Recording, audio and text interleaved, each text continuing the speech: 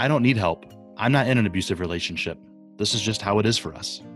It's a lie we tell ourselves, one that many in abusive relationships repeat until they believe it. But there's hope. Welcome to I'm Not in an Abusive Relationship, a podcast about surviving domestic and sexual violence. This show is about hope. You will hear from survivors of abuse, and their stories may sound familiar. They may even inspire hope. Our goal is to connect with others in these toxic relationships to offer that hope, and with supporters of our mission, anyone willing to help get rid of abuse in our culture. We also talk with the experts in the field, from the officers on the front lines of domestic abuse calls to the therapists and advocates helping survivors navigate this complicated road of recovery.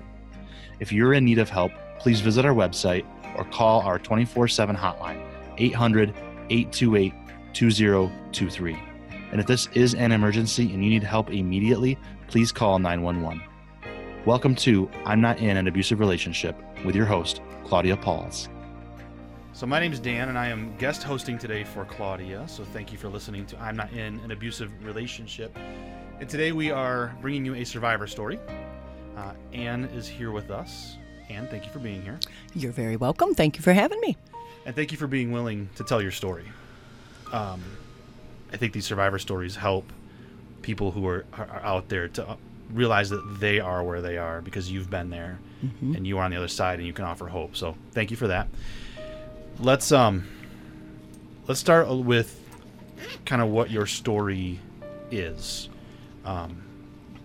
You were in an abusive relationship. Is that what we're talking about then? Yes. Okay. So help set the stage for me. Where did Sure. this start?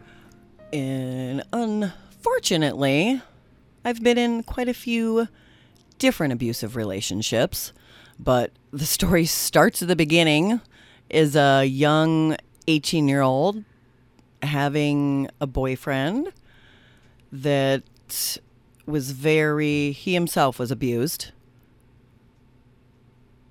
I did not understand, I didn't realize what an abusive relationship was. And I think many women are in that boat.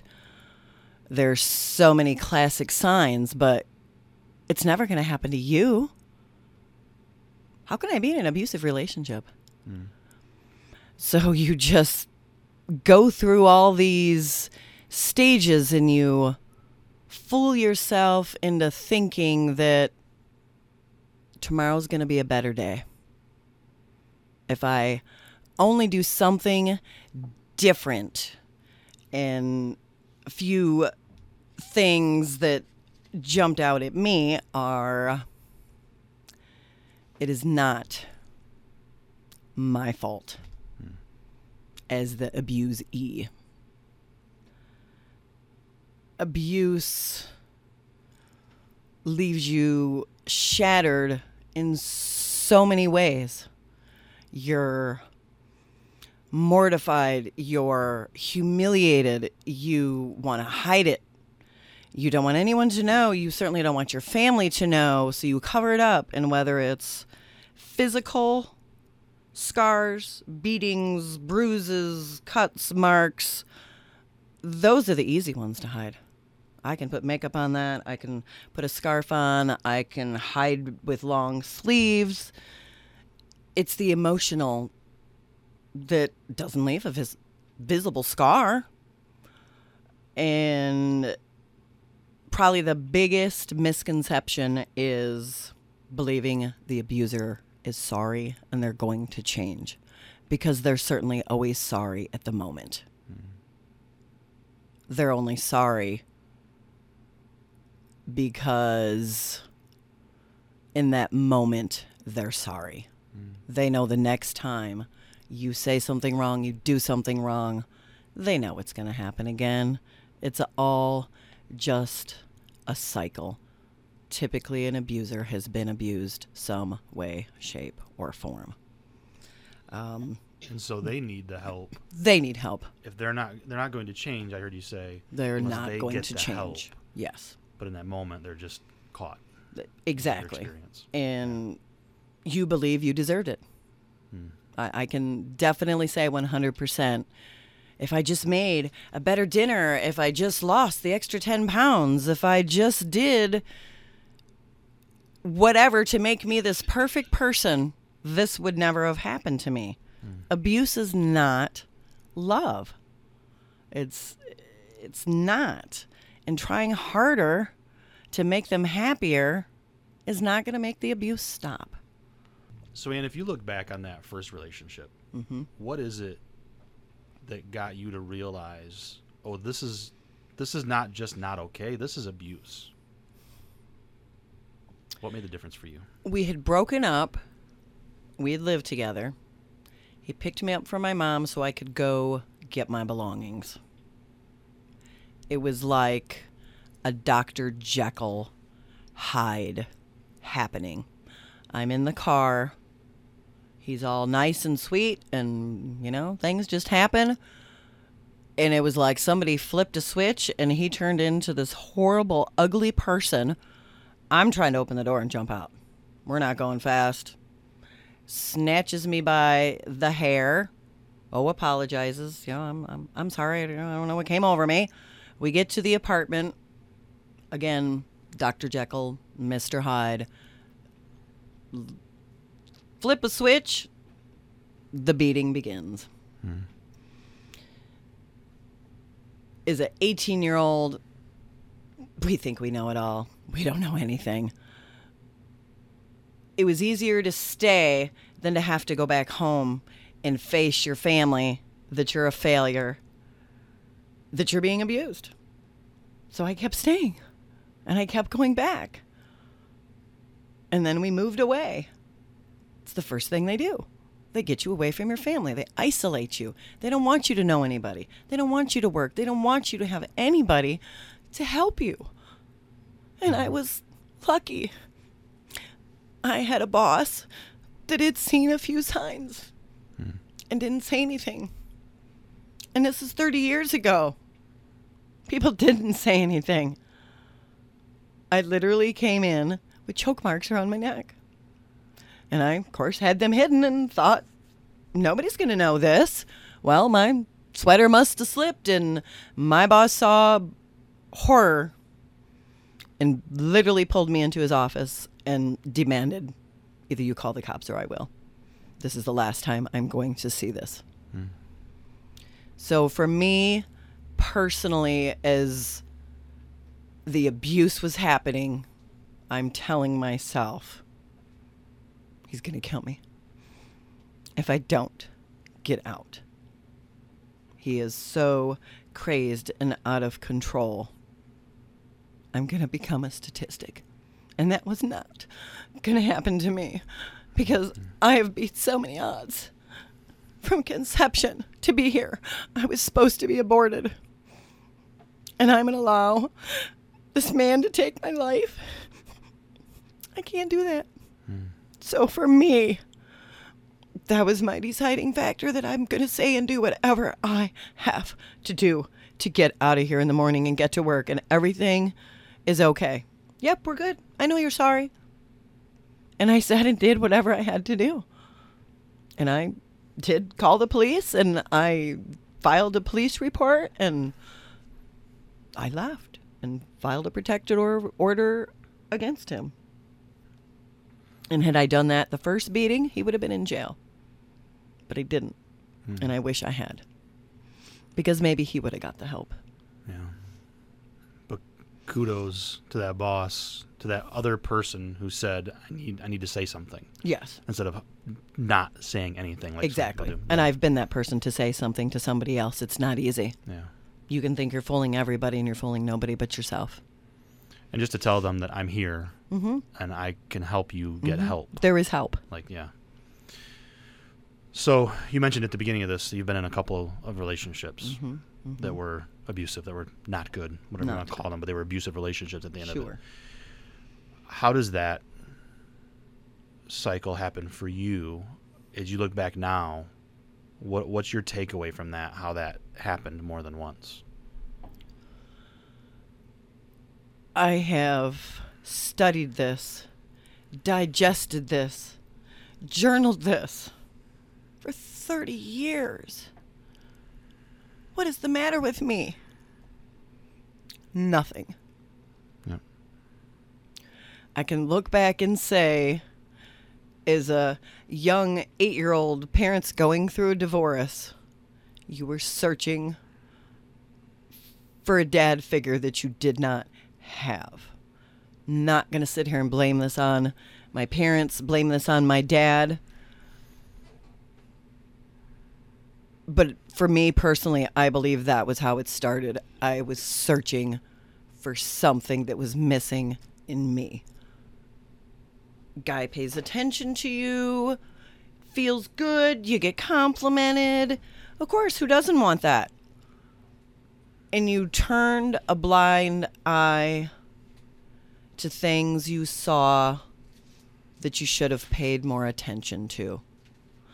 Example, well, you can't be an alcoholic if you actively go to work every day. I only drink a 6-pack a day, or I only drink a 5th a day. That doesn't make me an alcoholic. I'm a functioning member of society. Okay, that's a lie. You only drink occasionally. I can deal with this. It's not every day. It doesn't matter whether it's alcohol, drugs, pills, any form of trying to numb yourself to not feel the pain.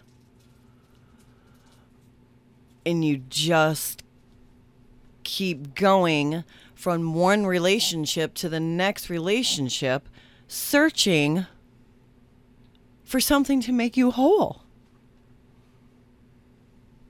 And no, whether it's a man being abused or a woman being abused, you have to be okay with yourself. You have to love yourself, flaws and all, to overcome and not allow yourself to keep making the same mistakes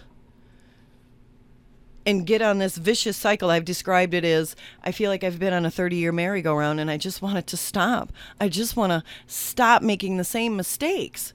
So then, you're in another relationship. Well, okay, he doesn't drink. Okay, I'm making good choices. Well, no, you're mentally abusive and emotionally abusive. Those don't leave scars, but it's still abuse nonetheless. The next relationship, I waited years. Took things slow. Thought I was doing things right. Had my own house. Didn't live with the person. Saw a few things. Alcohol isn't an everyday thing, so I can handle this. And when you're hiding alcohol in the closets and in the back of the toilet tanks and in the bushes and in with the towels, you have a problem. But it's easier to blame the other person. If you just would have listened to me, I wouldn't have had to go buy that bottle. They're going to use every excuse to make you, to empower themselves and hold you down and hold you back. So you experienced a lot of victim shaming and... A lot of victim shaming. I had a lot of female issues, went through a hysterectomy, was newly married, horribly sexually abused. Horrible. That was not love. If I was a whole female, I wouldn't have been cheated on. I am a whole female. Yeah. So look for those signs. There are of classic signs. So now, removed from it, obviously, in healthy relationships now, taking care of yourself. What I know of your background, successful professional woman out in the world, living your life. You've managed to find that help that you needed. You've managed to heal. It's still obviously very tough. You can hear that in this. But you've found that healing now. what hope can you give to people if they're sitting there thinking, okay, I see those red flags? Mm-hmm. There's hope, right? There is 100% hope. Everyone has their own way to heal themselves. For me personally, sharing my story, it hurts. I'm not going to lie. It hurts bad. Listen to my voice. But you have to get the pain out to get to the healing. Or I use the analogy often. It's like a noose around your neck. And every time you allow that little bit of shame, bad memories creep back in, the noose gets a little tighter and a little tighter and a little tighter. And you can control that. You can simply cut the noose off and be free. I've been blessed beyond measure. I'm one of the lucky ones. I'm not a statistic that I'm not 6 feet underground because I should be. I was held at gunpoint with the drunk husband that didn't even remember that he did that. Again, with I'm going to end up dead if I don't change. I have my faith. I have a wonderful family that has supported me. I have many, many friends that have helped me and supported me. But you have to get past. You did nothing wrong. There is no shame in getting help. There just is not. It's a lie. They tell you so many lies because they don't want people to know that they're the abuser. In forgiveness is 100%. And even that's a misconception. Forgiveness does not mean we forget. It means we have the power to release the hold that the abuser has over us. Simply put, you have to forgive. And I can't tell you how to recover your walk. I can tell you what has helped me in my recovery. We all have our own journey. I have had years of counseling. I'm a huge book reader. Anything I can get my hands on, anything to help in a positive note, talking to others, helping others, journaling. Journaling is huge. It doesn't have to make any sense. You don't do it for anybody else but yourself. Just write. Just get it out. You can write it in a letter form. You can write it to that person. You can write it to yourself. Just write. You don't even have to reread it. Just get it from the inside out. Burn it. Throw it away. Rip it up. Nobody ever needs to see it. You're not doing it for anybody else to read. You're doing it as a form to get some hurt from the inside out. I've been a member of Al-Anon. As a young 20-plus-year-old, I was not ready to hear a message that alcoholism is a disease.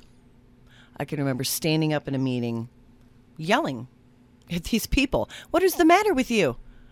Alcoholism isn't a disease. Cancer is a disease. Diabetes is a disease. No one knowingly bought that bottle and forced you to drink it. I was not ready to hear that. I wish I had been, because I would not be in a 30-year cycle. I would have received the information and understood it better. So that was the first place I personally went back to, because I know it is a good program and I know it has wonderful resources. And that is your steps to get through, no matter how long it takes. That is a great program. Music has helped me. Music has always been in my life. I have my love of music from my mom, who has not been with me for 13 years. But when I turned on the radio this morning, her favorite Christmas song was one of Trans-Siberian Orchestra songs. That was the first song that was on the radio today. And it was a very clear message that she's here with me. And I know you're going to have a tough day today, but you got this. I raised you for so much more than to be abused. And you have a message to tell, and you have a story to tell. And if one person gets helped because of one thing I have said, please take what I'm saying seriously. Your life can be such a better quality of life. Don't let what has happened to you hold you back, because you will forever be held back if you crawl into a hole and give in and give up and go into this downward spiral. You have to find what helps you. Music for me, it just flows through the depths of my soul that needed healing. And it has been my voice when I couldn't find the right words to say. In people that are musicians, their music is a form of storytelling for them. It's a form of healing for them. They too are going through pain, and they're putting it in a music form to help us. Listen, whatever form of music soothes your soul. Let it seep in and soothe you, because it will.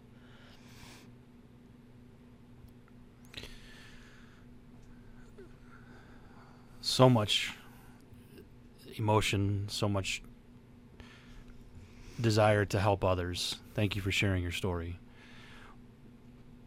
What now, where you are today, tell me how you feel. Like, again, you've had these years of abuse. You've come through this cycle. You've found your healing. How do you feel today about relationships? How is it for you today? I had a young 20-year-old male say to me, "Ann, you have your act all together. You're beautiful. You're a hard worker. You don't have to depend on anybody for anything. If you can't make a marriage work, what hope is there for any of us?" And we were driving at the time, and I literally pulled off the side of the road and said, "Don't you ever have that attitude, because I will never have that attitude, and I should be the person to have that." Love is the most beautiful thing that God created for men and women to build each other up, to support each other, to help through the thick and the thin. Don't ever give up on that or believe that that doesn't exist, because if we believe that doesn't exist, what do we have to hope for? I still 100% believe in love, and the blessing for me is I have found that. Am I very cautious? 1,000%. Do I trust? No, I do not. You have to prove and you have to earn your trust, because I don't want empty lies. I made a pact with myself that I'm never going to settle. I can take care of myself. I don't need anybody to take care of me. I want somebody to share my life, my ups and my downs. So don't give up on love. For me, I set a high bar. We're hardest on ourselves. I always want to strive to be better. Always.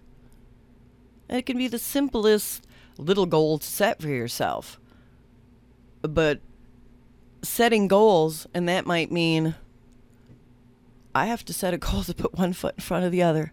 I have to take 10 steps more than I took yesterday because I don't know how to pick the pieces of a shattered life up and start over.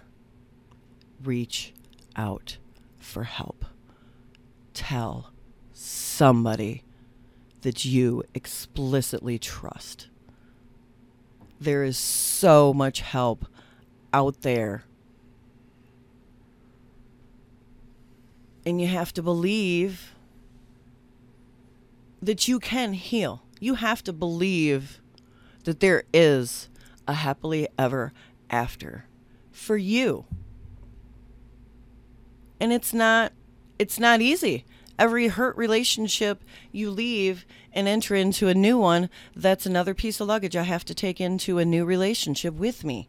And before long, I have a whole walk-in closet I'm dragging with me. Mm-hmm. Nobody wants that. So, again, I cannot stress enough that how my healing has healed me may not be the healing that's going to heal for you. But do not be shameful. You have nothing to be ashamed of. There is a hope. There is a bright future. You take one step at a time. And